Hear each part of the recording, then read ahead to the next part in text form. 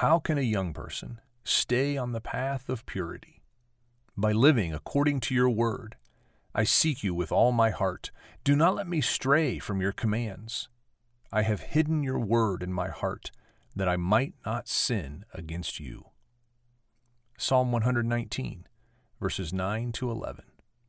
My response to this is, what will separate us from God is a heart that seeks to satisfy itself apart from God. The inclination to wander is in all of us. If we want to be right with the Lord, then we should pray for discernment. We should take each step with care because each step counts. But what I don't say there, and what we were just talking about before we started recording, is that there's an implication in Psalm 119 that we're out of, when we're out of sorts, we're out of relationship with God, and in our case, with Jesus Christ.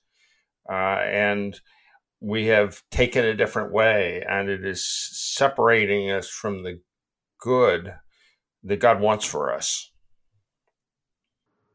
Yeah, his plans for us, his design, are not to restrict us, but to operate in the full blessing of what he has. And so even the opening of this psalm, how can a young person stay on the path of purity?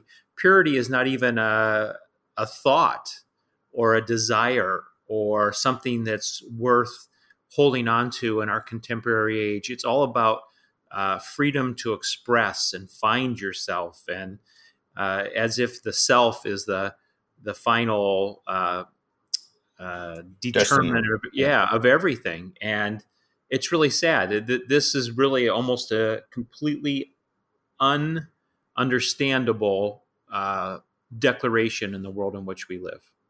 So as a pastor, I would think, of a church over 11 years, I would think you would come up against this all the time, of this pursuing anything but what the psalmist calls purity, by living according to the word.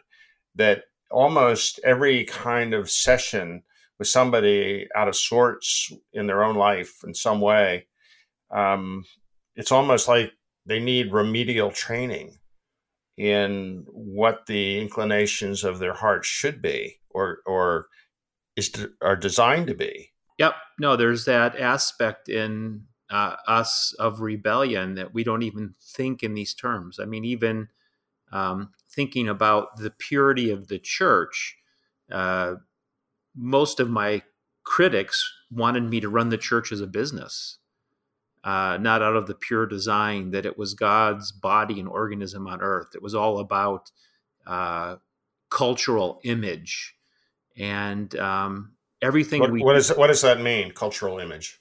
Of being perceived as being acceptable in society and socially approved. And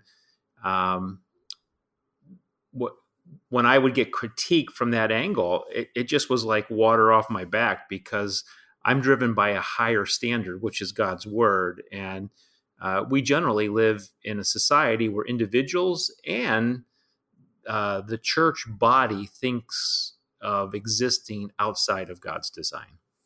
And the church received 2,000 years ago from Paul and others a warning about letting the world into the church rather than trying to transform the world from the church.